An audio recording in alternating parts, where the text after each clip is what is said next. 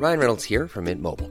With the price of just about everything going up during inflation, we thought we'd bring our prices down. So to help us, we brought in a reverse auctioneer, which is apparently a thing. Mint Mobile Unlimited Premium Wireless. How to get 30, 30, bit to get 30, bit to get 20, 20, 20, bit to get 20, 20, bit to get 15, 15, 15, 15, just $15 a month? Sold! Give it a try at mintmobile.com/switch. $45 up front for 3 months plus taxes and fees. Promo rate for new customers for limited time. Unlimited more than 40 gigabytes per month. Slows full terms at mintmobile.com. A lot can happen in the next 3 years. Like a chatbot may be your new best friend. But what won't change? Needing health insurance. United Healthcare Tri-Term Medical Plans are available for these changing times. Underwritten by Golden Rule Insurance Company, they offer budget-friendly, flexible coverage for people who are in between jobs or missed open enrollment. The plans last nearly 3 years in some states, with access to a nationwide network of doctors and hospitals. So for whatever tomorrow brings, United Healthcare Tri-Term Medical Plans may be for you. Learn more at uh1.com. I think your tattoo was... Oh, fuck. You're going to get it no, right. I'm not. No, I'm not. Yeah. Is it from Rent? Yes! Shut the fuck up.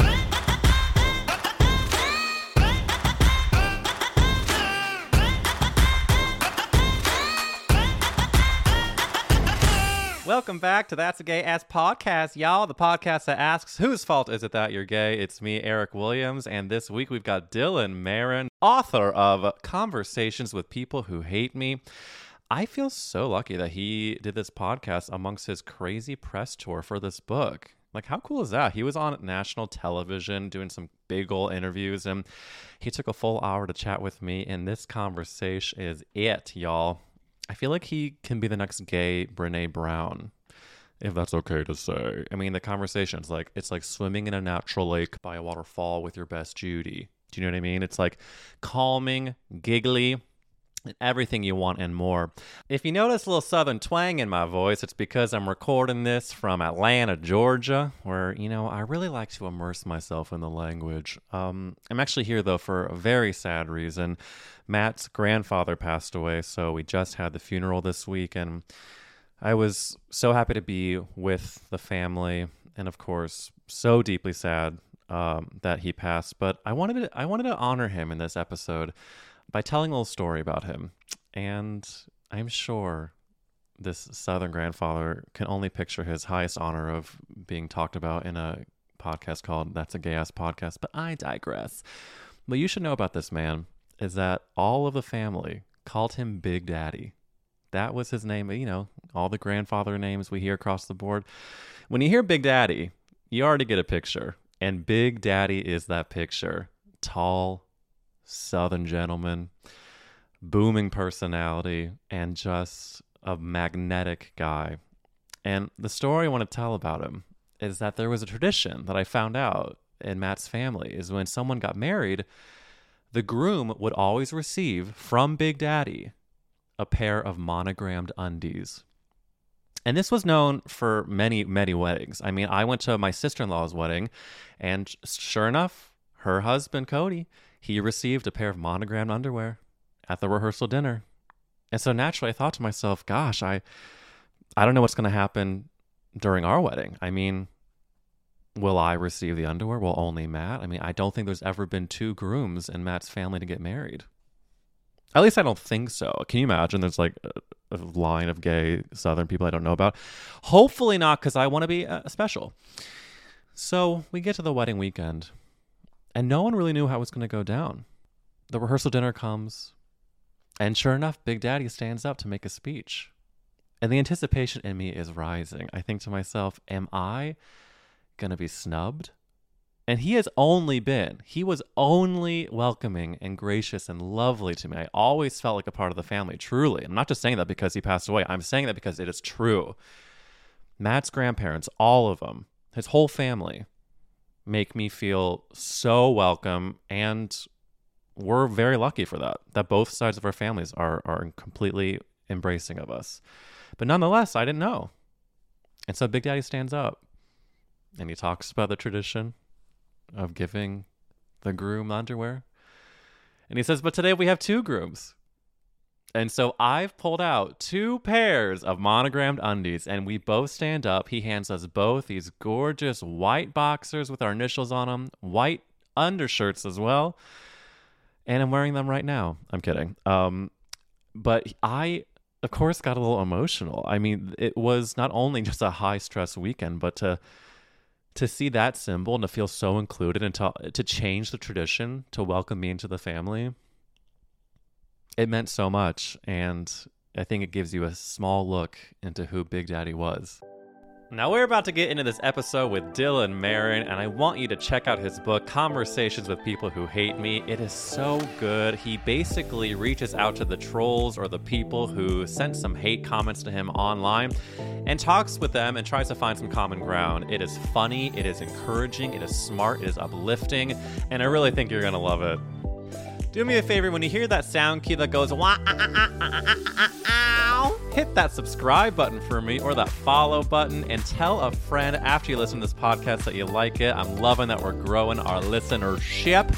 And follow the Instagram at GayAssPodcast. Follow me at Eric Wills. And our Patreon is patreon.com/GayAssPodcast for bonus Fs. The music's about to come up, y'all, so you know what to do and press that button. Gotta love you so much.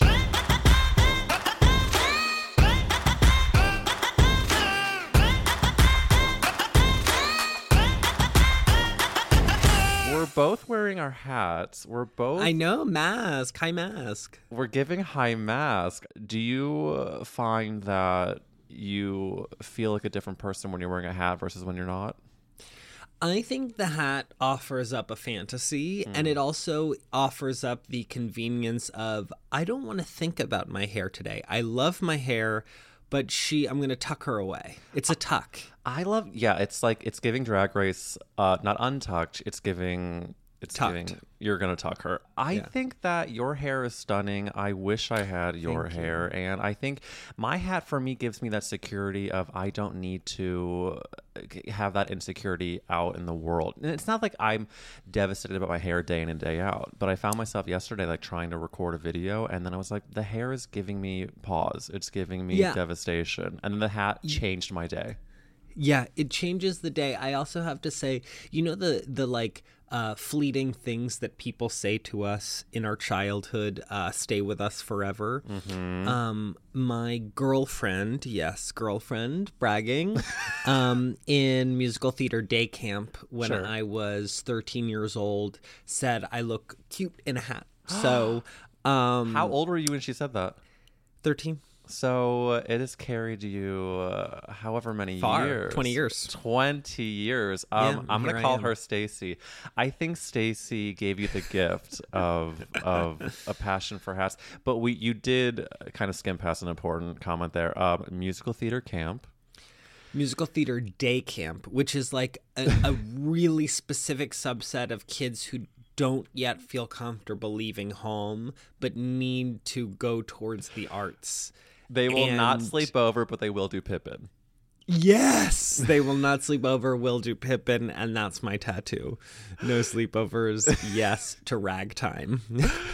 Oh my God, the people call it ragtime. And now I'm sleeping in my own bed. Do you remember any of the shows you did at Musical Theater Day Camp? Any of the shows. I remember every single one of the shows. I'll give you my resume, honey. Okay, so first year I did, this is when, so you had a major and a minor, which also felt like very college. For day camp especially. I did it. Yeah, the first year I did it, I was 10 years old, and my major was video, and my minor was junior chorus. And the big show we did at the end was Bye Bye Birdie. Oh my God. And yeah, it's so good. It's good. You gave me an instant flashback to when I was a freshman in high school. We went to the Thespian Conference in Missouri, and it was like, she's bragging. She's bragging about going to Southeast Missouri State to a huge auditorium where, like, of course, all these theater groups from high school would go from across the state to wherever we were, and all state musicals or main stage musicals were like a school would be picked to do their musical on the main stage for the entire conference. It was a big deal, and they would bring their high school musical, and the first one I ever saw was Bye Bye Birdie from some random school in Missouri, and to me it was Broadway. To me it was giving the Super Bowl of theater because their sets lit up. the talent was so good. And as like a 14, 15-year-old seeing high school students be so good, I was like, this is, no one's better than this. No one will ever. Yeah. And then the conference, you know what? When I haven't thought about this since then, but when I look back on it, I probably was also subconsciously knowing I was surrounded by so many gay people and not being out myself. It was probably because my high school barely had especially any out gay people, but just like any like gay seeming people. It was like a pretty jock heavy school. And so seeing so many queens, I think I was like getting a taste of what the future could look like. I know. It does offer a glimpse to the future. The funny thing is, like I said, this musical theater day camp is such a subset that there weren't a lot of out girls like us. I'm including myself. Like nobody was out. And I remember actually whispers of people who were gay were like, I don't know, the homophobia was strong there, and propelled by some of the people who then later came out as gay themselves. Of course. I always find it interesting, especially in those types of worlds when there is still homophobia, when like it's just, you know what it is, kids will be kids, I think, and like even if you're doing the gayest thing possible, which is put on a production of Bye Bye Birdie, and you're still, it's like, oh, did you hear that person's gay? It's like, babe, we all are. Yeah, totally. And I also think that, like, obviously times have changed so much, and it's probably such a different, I mean, that specific place is probably so different, but this was late 90s, early 2000s. Yeah. And so it was just a different time. Eminem reigned supreme, and it was like, it was just a different culture. Yeah, Eminem really hated gay people, didn't he? Yeah, that was like his platform for a bit. Which, like, his thing. He was like, my thing is hating a group of people. I went to a theater camp that I do not want to make you feel ostracized, but it was Sleepaway. I did. But of course, don't worry, I call my mom crying every other day. Yeah, good. So I remember the same feeling of like no one being out, but I was like a young teen, and one of my regrets looking back is like, I wish I could have had my first like boy moment, or like I remember this guy, I think I'm gonna say his name because it's truly been like 15 years 20 years, Quentin from Canada. I know Canada's a big place, but if you're listening, Quentin, the most endearing thing he said to me is he said, hey, do you listen to Boyance? I was like, are you talking about Beyonce? And he was so cute, and clearly we were both gay, but like, we didn't have the tools nor the language, and I regret like not taking advantage of that. I know that is the sad thing that we queers miss out on often, is that kind of like regular old, like, we're teens and we're dating and we're flirting, and so you like speed up when you hit your 20s, 100%. And then it feels like too warp speed sometimes. Yeah, sometimes you just want to have that like that first kiss, and then like really like luxuriate in that, and next thing you know, you're like, wait a minute, I'm married with 4 children. Wait, speaking of, you and your husband could not be a cuter couple. I have to tell you, anytime I see a picture, I'm like, God damn, these people are, and like I again brag, like I am married and proud of it, but I look at you and I'm like, no, these are goals. No. We're all goals. Single people are goals. Yeah, no, I love him so much. See, you know, it's funny, like, it's funny how little there is to say about positive things. Mm-hmm. It's just like, oh my God, yeah, I love him. Well, no, I think that's not true. I want to amend that. We find the negative so much more entertaining. Yes. So we say that. And I think the positive is really beautifully boring. You're right. And the truth is, like, I love him. Especially throughout this book process. He's always so supportive, and through this book process, I really don't think I could have done it without him.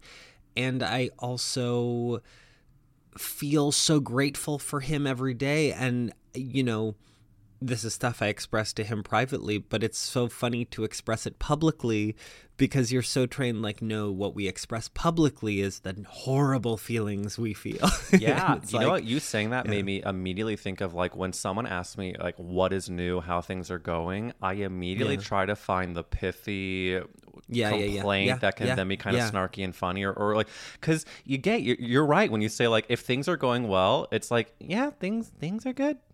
And then, like, about 5 seconds of silence.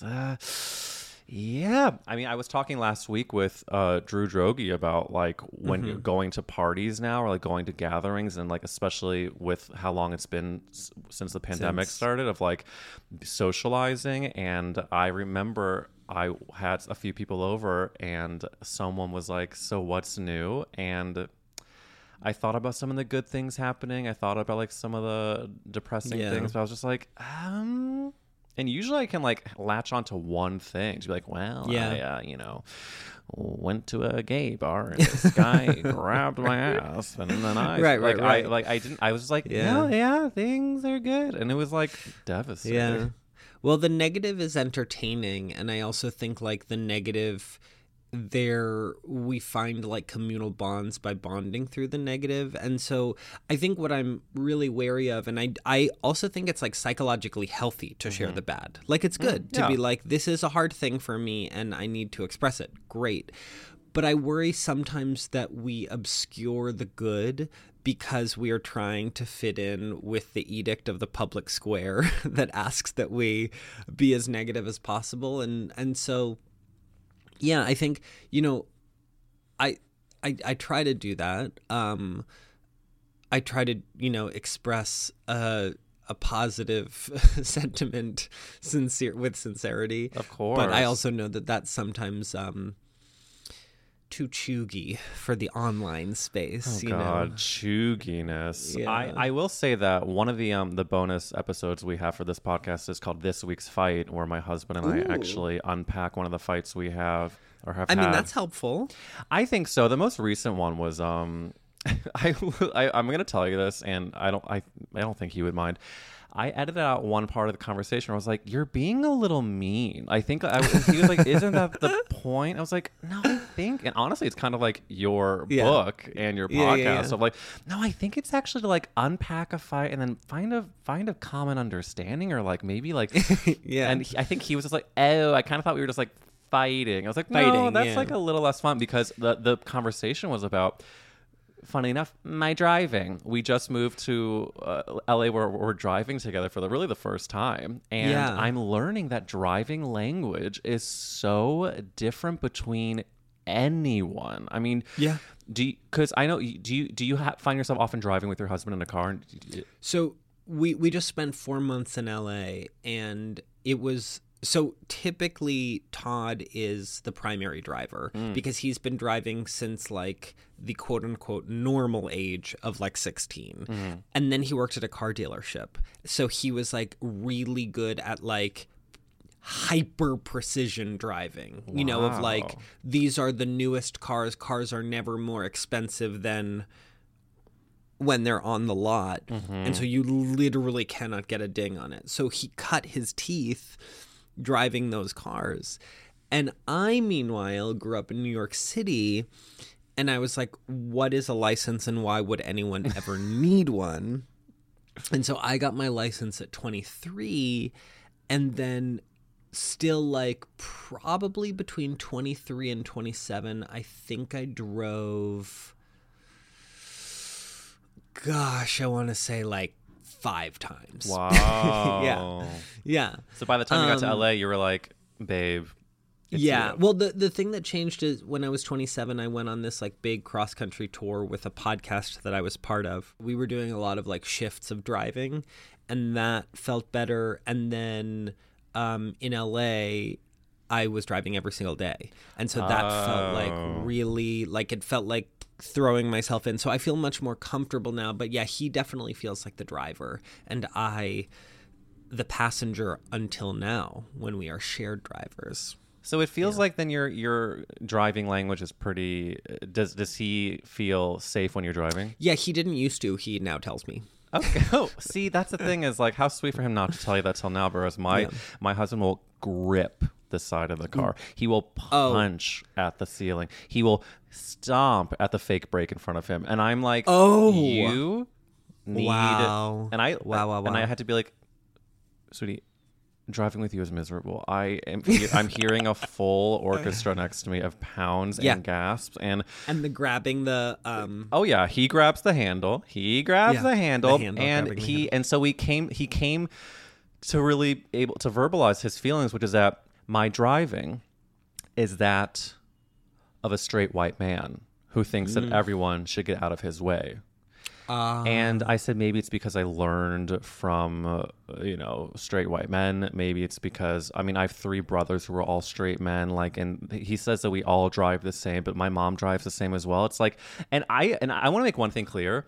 Yeah, I do not perceive myself as a reckless driver. And I think if anything, I will drive 5 miles over the limit, which is the irony of all this. Is like, I'm like the neurotic Jew that's like, I don't want to fuck anything up. I don't even want to get into auto friction with anyone. Friction. Emotional auto friction. Let alone emotional. Yeah, exactly. Yeah. So I am like, this coming from, he's just like so grandmother that we have to add on about 7 minutes to our itinerary if he is driving, because it's just like, that's his vibe. And then I complain about it to his parents a little bit, because I noticed some similarities between his parents, and his mom said it's the exact same thing, but his dad is the me, and his mom his dad said to me that his mom is always reacting in crazy ways. So I think it's genetic, honestly. And we have come to more of an understanding, but all this to say, like, we are all doing what we can, and you and your husband are beautiful is the thesis statement of that. Can I ask you how you met your husband? Yeah. Old school, through a mutual friend. Someone was like, I know someone I would love to introduce you, and we both kind of rolled our eyes separately, and we're like, okay, it's just another gay person, And then the honest truth is, and I'm not gonna censor myself to censor the positive, the simple truth is we met and we fell very fast in love. And where did you? What was the vicinity of where you met? Was it like I was doing I was with a theater company at the time, and was it the Neo-Futurists? Yeah, the New York Neo-Futurists. Oh my God! First of all, I love reading that part of the book, and also I went to college in New York and lived in New York for a long time, and I saw many a Neo-Futurist show. Yes. I might have seen you, but one of my teachers. What years did you come? When I was in college, my teacher Jacqueline Landgraf was in there. And oh my God, Neo. Yes. Wow. Did I see you? I'm sure you did. Oh my God. So I was active with them from 2012 to 2015. I probably saw you because I definitely started going like 2009, and then but like I went to many a show, so I'm sure I did. Did he see you in the show? Well, I was doing, we would do like main stage shows, which was like longer form pieces. And so I was doing one at this like puppet workshop loft in Williamsburg. And so the friend brought him there and we met, and then a bunch of us all went out to drinks. And I was feeling like super confident, and I was like, hey, like, why don't you just give me your number and we can find a time to hang out? Because he was feeling a little out of place because it was like a lot of people who knew each other. And he was like, okay, I'm here. And yeah, it was and then you went fast. out. You went out soon after, and the rest is herstory. And the rest is herstory. It's written in the books. And how long were you together before you got married? 2 years, 2.5 years. Oh my God, I'm obsessed with that. You knew it. We were child brides together, and we were super young, or rather young for our friends. I think ancient for some other communities. How old were you when you got married? I was 27. He That's was young. 26. That's yeah, young. It's young. Especially for gays. Not for some other communities. Oh, you of know? course. I mean, isn't that so interesting? Like you being from New York City is such a different world from me being from St. Louis, Missouri. It's like I have a brother who feels like he is quote unquote behind with like some life things because he is not married and boo boo boo boo boo. Meanwhile, he's 26 or 27, and it's I know, and you're like, you are so young. A baby, such a baby. And I think we get like so trapped in what we think the like milestone should be, and it really but I do want to talk about this gorgeous book, Dylan. Oh my God. Love it so much. I mean, anyone listening to this, I think it should be a requirement. Conversation with people who hate me. It's like, here's what I love about it so much is that it's not only you talking to people that, of course, you're trying to find common ground who have said like pretty intensely hateful things to you about, you know, maybe gay people should not be alive. But it's also a huge look into your creative process that I was so fucking into, especially because you talk about like knowing when something isn't working and then the steps that you have to take in order to like look that in the eye and then do the pivot. Because I've told this to a few guests of just like how imposter syndrome affects me, and I know a lot of people, and like you seem to be a person that like, okay, hi, there's a little impostery moment, now let's just like look it dead in the eye and then move forward and find the solution. Do you think that you have found a imposter syndrome, not cure, but like a thing that you do that immediately allows you to like acknowledge and move on? Or is it still like a devastating thing for you that you just have to like deal with? Yeah, it's definitely still a devastating thing that I have to deal with. And it's like, I think, you know, resumes are so easy to navigate in retrospective narration. Like, I know what took me from sketch comedy in college to the New York Neo-Futurists Theater Company to Welcome to Night Vale to Every Single Word to sitting in bathrooms with trans people to unboxing to conversations with people who hate me. Right. Each one of those led me to the next one, and I know the very obvious path between all of them.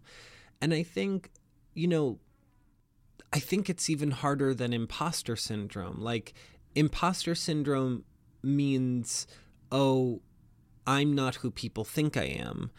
But sometimes I don't even get to that point. Sometimes I'm like, oh, I feel invisible, you know, like I feel, which I also understand is ridiculous, because if anyone is listening to this, then I am visible to them, and they're like, how could you feel invisible? But this is the kind of conundrum that we're all having to face on the internet, is like, you can kind of feel insignificant and like you don't matter, and like, you know, to make a podcast in the era of podcasts can just be like, okay, I'm sending this out into the ether, like, does this matter? And yet I would never counsel a friend that. I would always say, and not fakely, I would be like, of course it matters, because like there is no one piece of art that matters more than anything else. And I always wish I could speak to myself with the coherence and clarity that I speak to a friend. Oh my God. And I can't. So yeah, I mean, there are a whole host of things, but I do think it's like important to dispel this notion that I don't have imposter syndrome, because there are other things I battle, like not feeling good enough, and feeling, you know, I was off social media for 13 months to write the book because it was really impossible to have the voice of Twitter in my head while I was writing about, you know, the way that I formed bridges online, because I don't, just as we were saying that like negativity, positivity is not really something that people want to hear. That's the kind of stuff that is not only ignored on Twitter, but if it's paid attention to, it's scorched, you know? Oh, the voice of Twitter, I'm sure, would have just been tearing down at any bridge you were trying to build. Completely. And so I knew that I needed to write this book, and I knew that I couldn't have that voice in my head. And those 13 months were the psychologically healthiest I've ever felt. Dylan, I'm jelly. Sometimes I see people that take their little breaks like that, and that's a pretty long break. And I think what you say in the book too that really resonates with me is like there's just constant content, there's constant voices, there's constant moving pieces that you feel like you need to be a part of. And I think lately especially feel my engine revving and running so much that to stop the engine, even like I forgot my phone in another room, I'm not joking, for like 12 minutes. And during the 12 minutes my phone was in a different room yesterday, I was like, wow, I didn't look for my phone for 12 minutes. And I think I was actually finishing your book, truly. And I was like, okay, brag. And I was like, oh my God, that felt like a nice 12 minutes or however long it was. And you know what I'm really trying to manifest right now is that I get to write a gorgeous book like yours or do something that forces me to be off for 13 months and like be able to justify it, which you clearly could and did. And I think, what did you notice differently about like anything day to day without being on social medias? Well, I can actually report that because this week, so since when I came back on, I had super regimented ways of being back on. I would basically have to sign out time in a little notebook I have that allowed me to go online. And that just meant like it was helpful to have an external notebook that I needed to like, I could even say like 10 minutes on social if I needed to post something, but then I'm not checking notifications. That all changed this week, the week I'm talking to you, when the book came out, because I knew that I needed, and this is not just coming from me, like my publisher is expecting constant posting. And oh my God, it's so hard because like so to answer your question, in these last 3 days when I haven't had any guardrails and I've just been like, going on my phone raw dog and just like on social media, I felt more nervous, I felt more anxious, and I find that like if something makes me anxious externally, I'll go on social media and just refresh, new social media platform, refresh, new social media platform, refresh. And then there's enough things to toggle back and forth with that you can feed your mind something new. And so I feel myself more agitated. And I think one of the hardest things too, and I know other people are dealing with this, and when you deal with it, it feels like you're the only person in the world who does, is like measuring my worth and the value and quality of my book against the likes I receive on posts about it. Oh. And I didn't have that for 13 months. Yeah. Like I in the quiet of my brain, which was like still with all of the anxiety and depression, like I'm still myself, right? But I'm myself without this detrimental external source. And so I really appreciated being in the quiet to write this book and to finish a chapter and be like, oh my God, I think it's done. Like, I think it's done.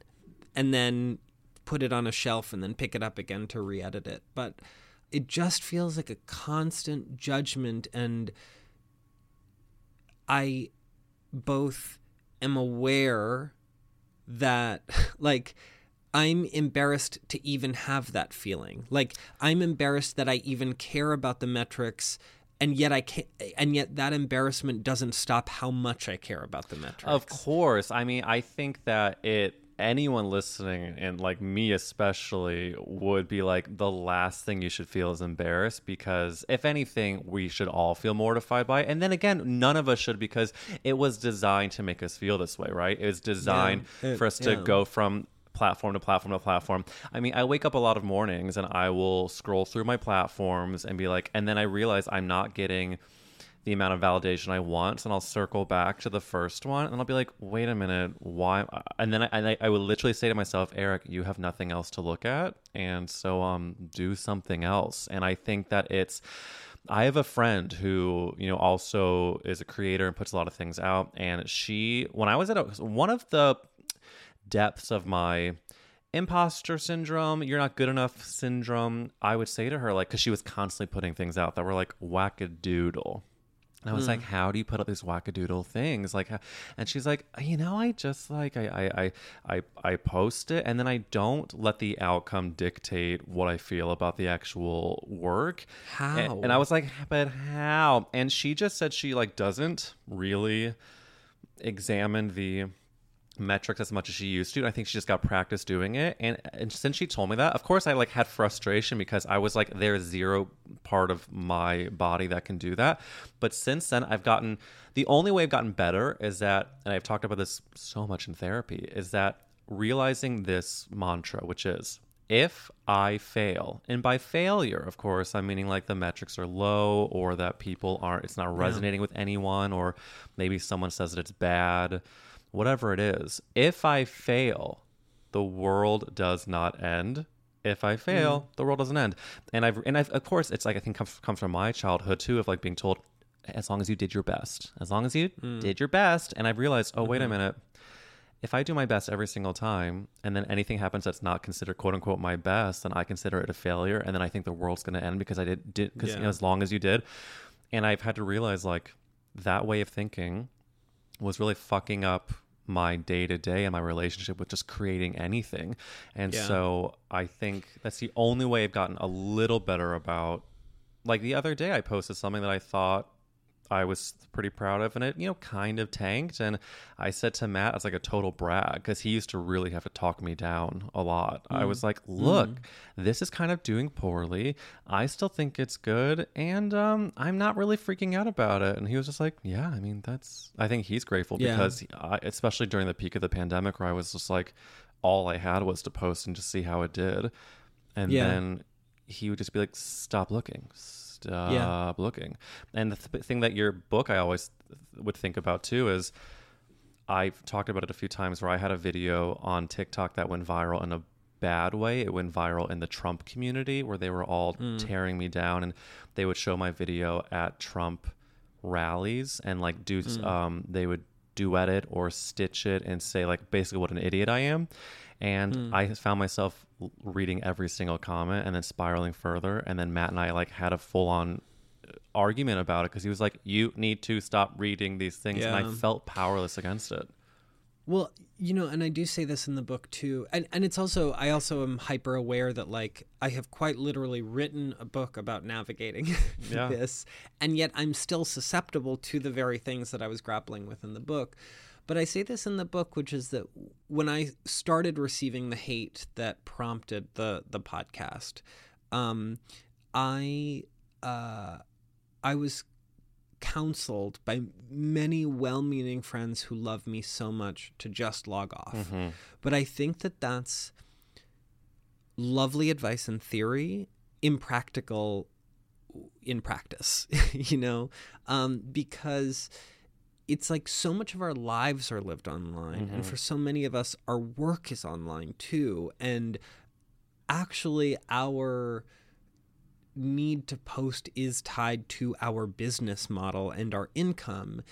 And so that's really challenging. And I think that, like, just don't look at it. Well, like, there is a gravitational pull to negative comments that make you need to look at them, because there's a sense of control you are trying to exert over those comments.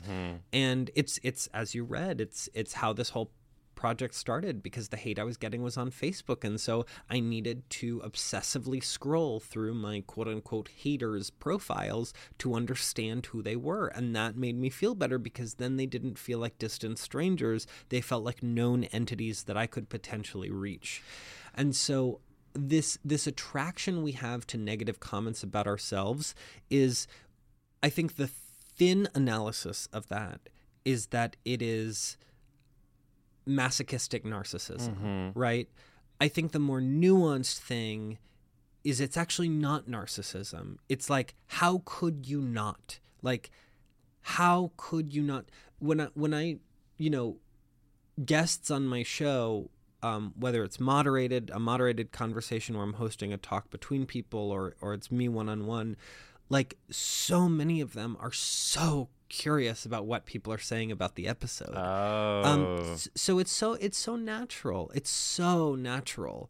I mean, if you ever wanted to make an episode about that TikTok video, I would be fascinated. 100%. I mean, it is such a crazy journey because I made the video. It was, of course, during the election, and I made it in a way that was like, I was walking down the street with Matt. We were visiting my parents in Missouri, and I was like, oh, this might be a funny idea. It's a 6-second video. My husband and I holding hands, and the caption is something like, two gays walk through a Trump neighborhood. And it's me holding his hand. The camera pans from our hands to me, I think, and it just me looking around going, anyone got a problem? And literally that's the video. And so what they started to do at Trump rallies is they would go, you got a problem? No. You got a problem? No.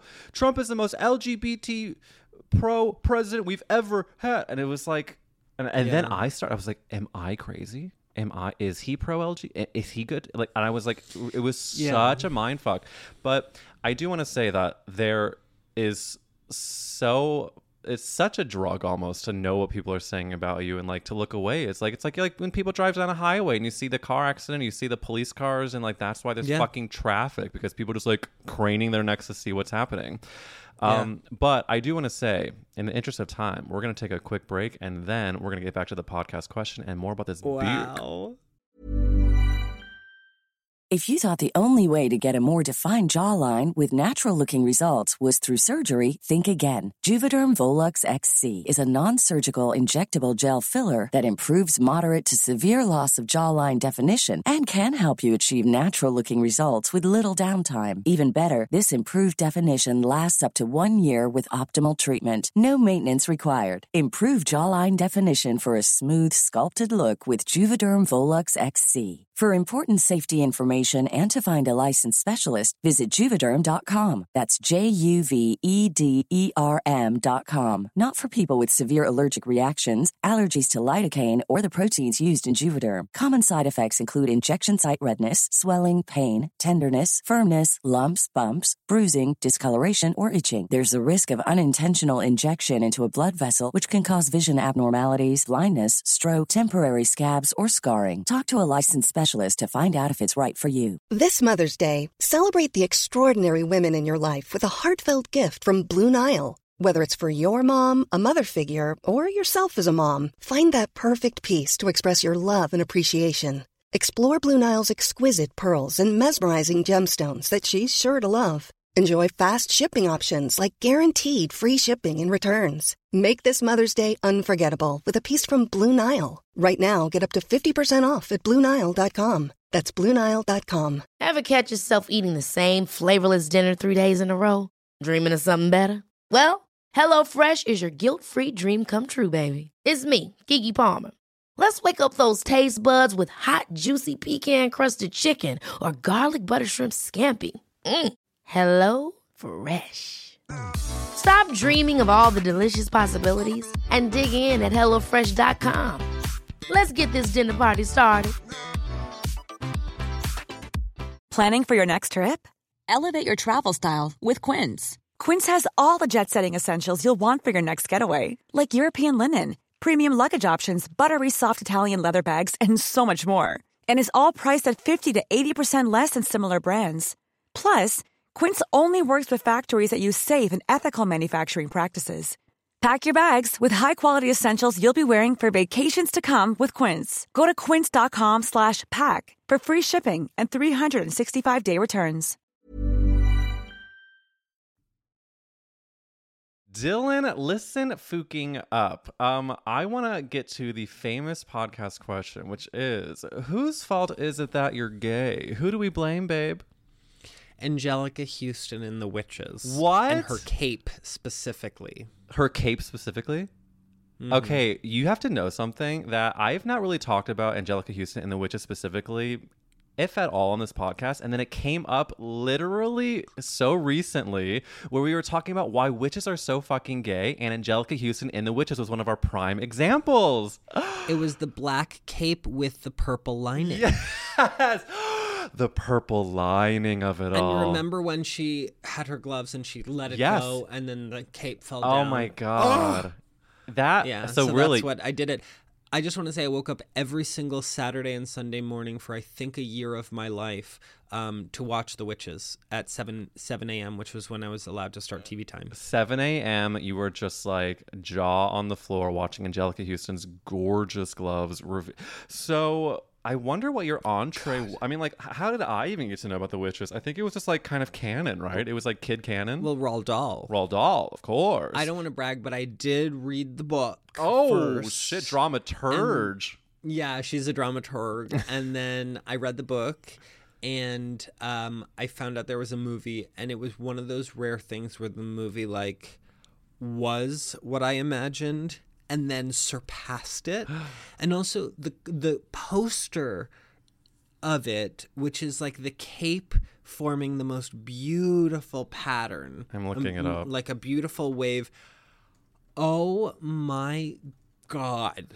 That poster is to die for. I mean, it's absolutely stunning. And you know what's interesting is I didn't see the remake with Anne Hathaway, and out of kind of like fear. But this original poster, yeah, I mean, it's camp. It's honestly, Angelica Houston is a drag queen, right? Is it disrespectful to say that? I think it's giving such costume, such size. It's like, you know, if I think it would have to be dramatic with like a football field length train, right? Like it's in our DNA.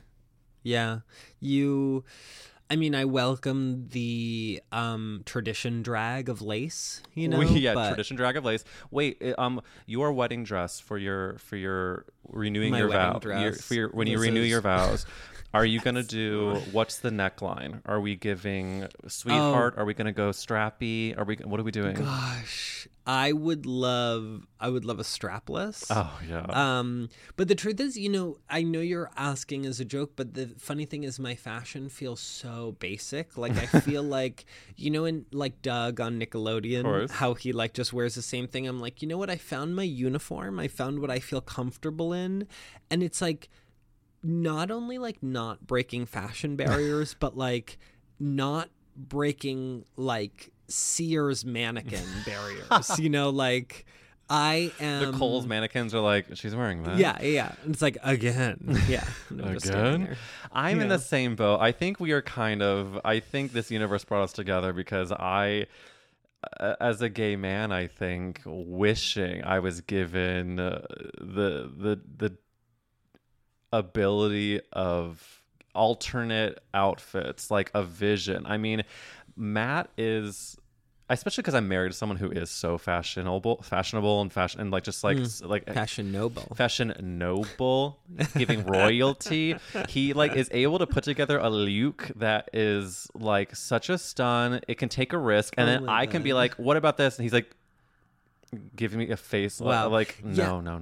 And I don't know that when I know a lot of people and love a lot of people who love fashion, and I'm like, oh, I don't know what you determine is a good none at all. Don't know a darn thing. It feels like a science of which I can never take a class and learn the system behind, because it feels kind of arbitrary, right? Like design.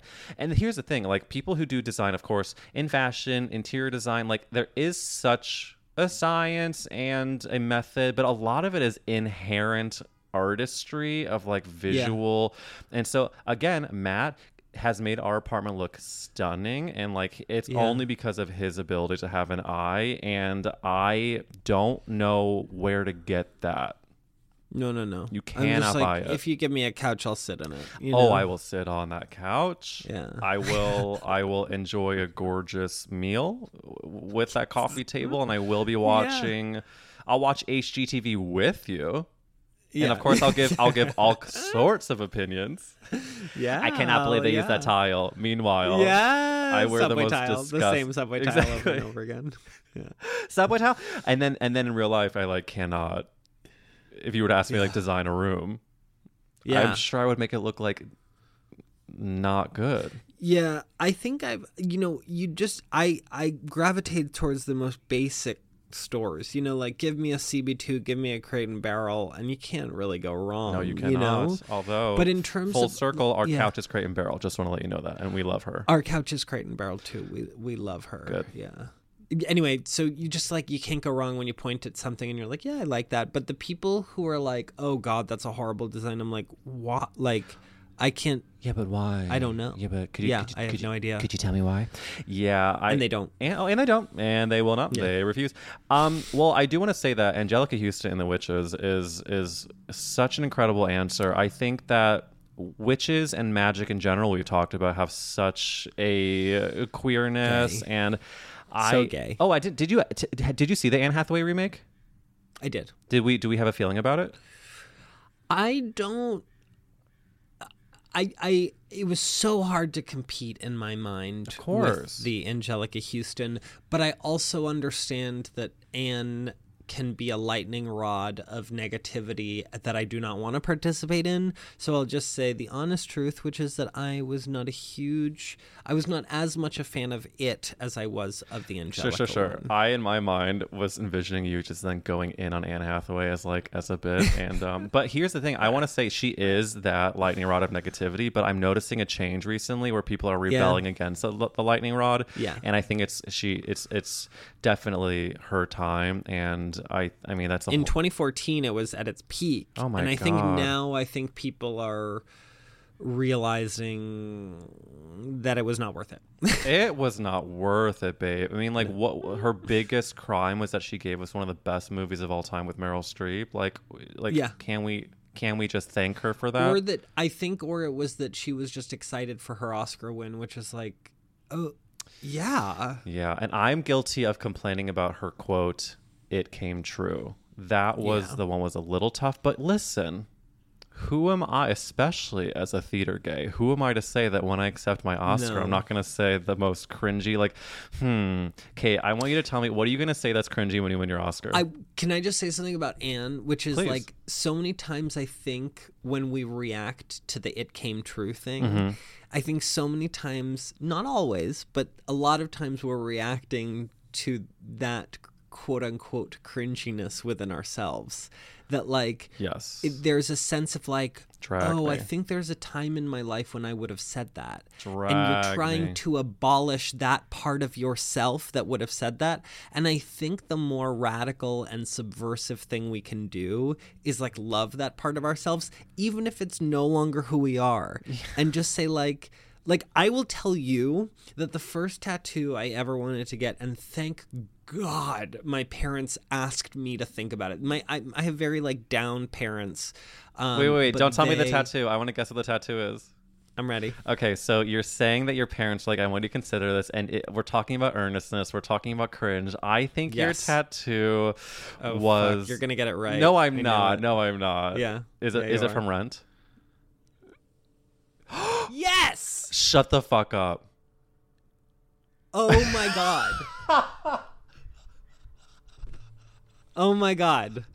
Oh my God.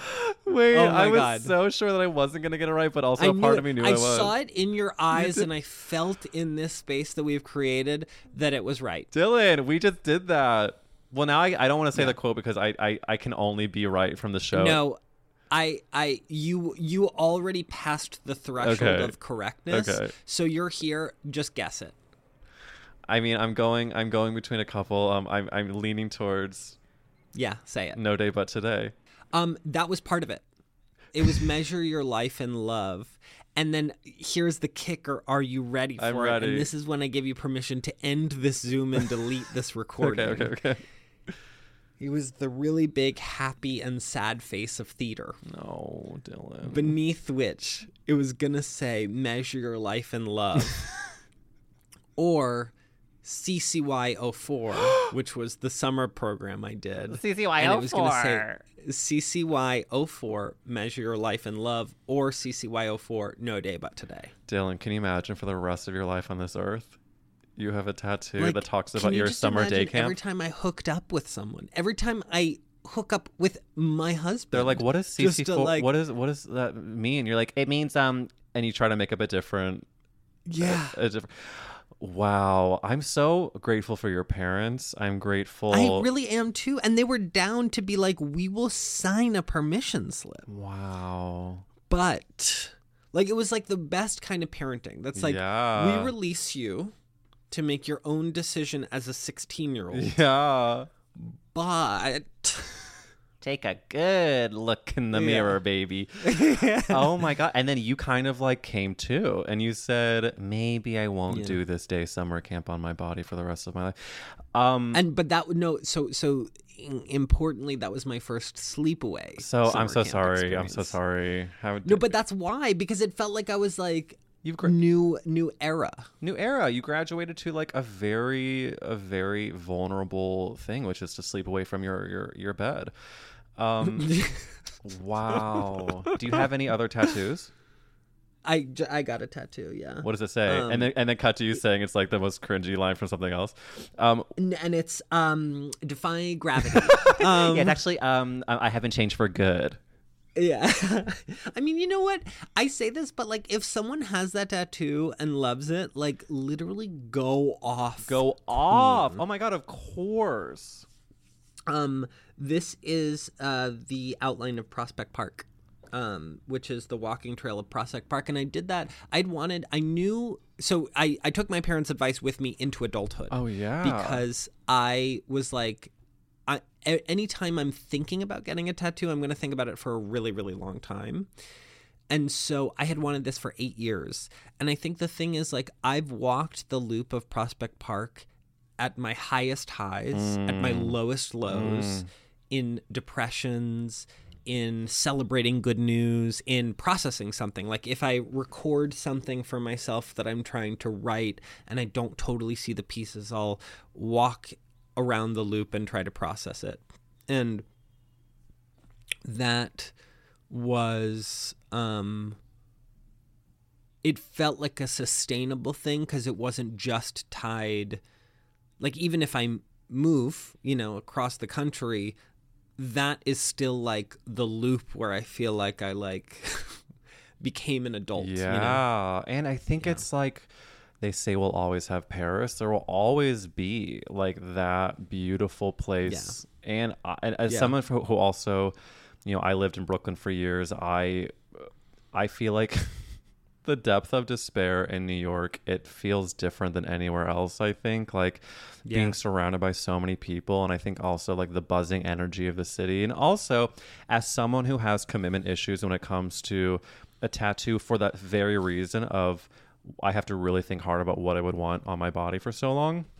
I think something that has that depth of meaning to you, that's also rooted in a real place and such specific symbology, I think is fucking cool. And that is actually a really good criteria, I think, to get a tattoo, because when you do something that is from such a specific point of time that's pointing to one specific reference of a specificity, you wonder how that specific moment will change in your rear view in 1, 2, 5, 10, 20, 30 years. And that's what makes me nervous. But I love that tattoo you have. So 1, it's simple. And 2, I haven't posted about it, which kind of feels helpful because it was like, I had to be like, this is just for me. I actually didn't tell Todd about it. Wow. Like I mean, he knew for years the tattoo I wanted to get, but when I made the appointment, it was literally, it's like, how doctors are like, that's a decision between you and your doctor. It's like, this was between me and my tattoo artist. And I knew that I couldn't consult anyone else on should I do it, because I knew I needed to get to the place where I wanted to do it. And I did. And I'm really proud that I did it. And I think listening to you say that you between you, God, and your tattoo artist, I get annoyed by myself for trying to get validation from others with decisions. And like, I will like literally create kind of anything and show it to Matt seeking that validation. Yeah. You know, something that came up while we were talking earlier is I saw this post about, if you have these things, this points to low self-esteem or something like that. And it was kind of like getting external validation from, you know, let's say social media numbers. It was listing all these things. And I was like, check. Isn't this just like this like human condition? It's totally a human condition. And I also think that like in that same way that you just described, you know, asking for feedback on something like before you post it, that's essentially what we do at hyperscale every day on social media. Right. We are posting something to be like, what do you think of this?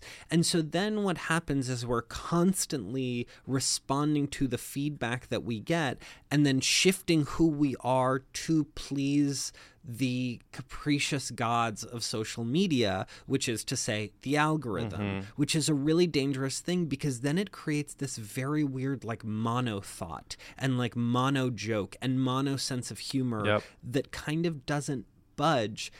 And I, backstage of the book, when I finished the book, I sent it out to like too many people to be like, hey, I would love your feedback. And I think the confusing thing is when someone is asked for feedback without specific parameters of like, tell me if this chapter makes sense in context versus like, just tell me what you think, then you're going to get a lot of people who are like, oh, I would change this, I would change this, I would change this, I would change this. They're doing that with love. Yeah. It's just that... Whereas it's so much more helpful if you send someone a book, you're like, this is finished. I hope you enjoy it. Then they're not going to be like, I want you to change this. I want you to change this. I want you to change this. But not because they're censoring themselves, but more when you're like, oh, I'm consuming a finished thing. Great. I will take this finished thing as the thing that it is and then look forward. I mean, I'm writing something right now that I've actively had to tell myself, when you are ready to send this out, please be choosy. Please, just knowing what effects, you know, people's opinions can have on me in that way. But speaking of opinions, this hour is flying by. I need to ask you another question, which is, if the world was ending and you can only save one character actress, who do you think you would save? Lisa Ann Walter. Dylan, now I'm going to be looking up Lisa Ann. Give me the pitch. You're gonna recognize her from her most recognizable role. Oh my God, duh. She's on Abbott Elementary. I know she is. I'm devastated I didn't know her name. But see, that's the thing. I looked it up because I was like, Lisa Ann Warren, and actually that's a different actress. Lisa Ann Walter, she played the nanny in Parent Trap. Oh my God, of course. And there was something about her that I was just like... Do you know what? Oh my God. Oh my God, of course. She is... Chessie, right? Chessie is yes. And she also... A movie that... I think it was a very like gay moment growing up of just like an attachment to a movie that I think is like widely forgotten is Shall We Dance, the remake with Richard Gere and J-Lo. Richard Gere, yeah, I know. I bought the movie and I just like I think something about the geography, the language of dance, and like probably I just wanted to fuck Richard Gere. And then also this gorgeous character actress, Lisa Ann Walter. She is the moment. She's it. And now I just want to go into a deep dive of Lisa Ann Walter. Oh my God. I mean, anyone listening to this, if you don't, she is in Abbott Elementary. There's a clip going around right now. Abbott Elementary is so good. So by good. The way. There's a clip of hers going around right now of I'm just starting to watch it, so I don't know any characters' names, but it's like one of the gay guys, his boyfriend comes to meet up, and he's found someone who wants to spend time with you, and then his boyfriend shows up and he ends up being Larry Owens, a black guy, and then one of the teachers is like black, and then he goes, it's pronounced Zach. It's so fucking funny, but Lisa Ann Walter gives the woman can land a punchline. She's so good. She's so good. Also, you spoiled it for me. I did not know we got to meet his boyfriend, and I did not know that Larry Owens is the one. Fuck, spoiler alert. Larry is so good. So good, and also, like, popping up in everything. Everything. I know. Oh, wow. How lucky are we? How lucky. We live in this time. Well, how lucky am I to have you on this gosh darn gay-ass podcast? Oh, my God. Thank you for having me. If anybody has not purchased this gosh darn book, Conversations with People Who Hate Me, it is honestly, I tore through it. It's just so like affirming of what can happen between people who fundamentally disagree. And it's also funny. It's also like at times reading a novel because we're following your story of how you got from point A to point B. The fact that you're sitting here and I'm like talking to you after you've written this colossally important, huge, great book. It's just, as a person who aspires to be like a Dylan Marron in my life, I was so inspired by it. And I just want to thank you for honestly writing it. And anyone who reads it is lucky to read it. And I genuinely mean that. I could not ask for a better endorsement. Oh my God. Thank you. Thank you for reading it. And also thank you for saying that, like, it is like a book about a big topic, capital letters at the beginning of all of those. And I think that I get really turned off when I read a book about a big topic, capital B, capital T, that feels so dry. And so I wanted to embed it in the story that I lived so that it reads more like a story than that. So the fact that you recognize that means the world to me, and I thank you. Oh my God, of course. And the last question I didn't prep you for before we stop record is, Dylan, what is the best Whoopi Goldberg film? Too many to choose from, but I loved The Associate. No one answered that. Wiest. Yeah. Oh my God. And then Diane Weiss was just talked about last week too. Dylan, the synergy. Okay, wait. I don't think I've seen The Assistant. Are you mad? The Associate. The Associate. There we go. I'm not even listening. Well, so if last I saw it was literally I think the week it came out on VHS. So forgive me if the themes have not stayed, but she can't get work. She's like this very successful businesswoman, but she's, as we know, Whoopi Goldberg is, she's black, and so she pretends to be a white man to get a promotion. Yeah.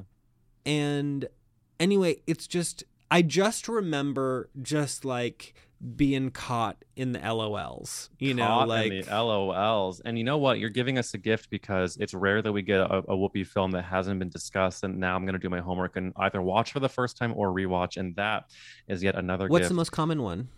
People are torn between Sister Act 2 and Ghost or The Color Purple. The three big are Ghost, Color Purple, Sister Act 2. Color Purple, that version like de-gays the story. Very good point. Whereas the Broadway musical doesn't. Honey, she does not. It says this is a gay story. It says about gay characters. Charactrices. Yeah, they really, oh my God. I cannot wait to see the film adaptation. Oh my God, I can't wait. You know what? We're going to have Fantasia fucking Barrino. We're going to have a reunion just so we can cry and talk about Fantasia for an hour. Well, listen, where can people follow you, Dylan? You can follow me online at Dylan Marron across socials, or you can read my book and write me an email and tell me what it meant to you, and you don't have to follow me at all. Oh, we love. Well, thank you for coming on, and I hope to see you again soon. I hope so too. Well, thank you for having me.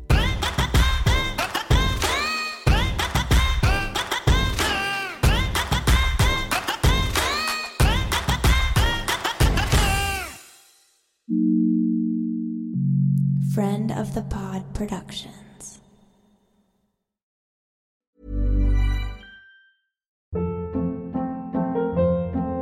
Hold up. What was that? Boring. No flavor. That was as bad as those leftovers you ate all week. Keke Palmer here, and it's time to say hello to something fresh and guilt-free. Hello Fresh. Jazz up dinner with pecan-crusted chicken or garlic butter shrimp scampi. Now that's music to my mouth. Hello Fresh. Let's get this dinner party started. Discover all the delicious possibilities at HelloFresh.com.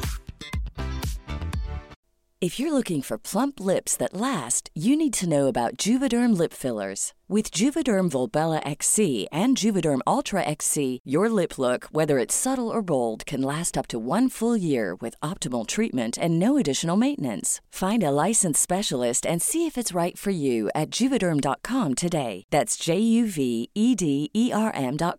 Add fullness to lips in adults over 21 with Juvederm Volbella XC or Juvederm Ultra XC. Do not use if you have severe allergies or a history of severe allergic reactions, or if you're allergic to lidocaine or the proteins used in Juvederm. Tell your doctor if you have a history of scarring or taking medicines that decrease the body's immune response or that can prolong bleeding. Common side effects include injection site redness, swelling, pain, tenderness, firmness, lumps, bumps, bruising, discoloration, or itching. As with all fillers, there's a rare risk of unintentional injection into a blood vessel, which can cause vision abnormalities, blindness, stroke, temporary scabs, or scarring. For full, important safety information, visit Juvederm.com. Planning for your next trip? Elevate your travel style with Quince. Quince has all the jet-setting essentials you'll want for your next getaway, like European linen, premium luggage options, buttery soft Italian leather bags, and so much more. And is all priced at 50 to 80% less than similar brands. Plus, Quince only works with factories that use safe and ethical manufacturing practices. Pack your bags with high-quality essentials you'll be wearing for vacations to come with Quince. Go to quince.com/pack for free shipping and 365-day returns.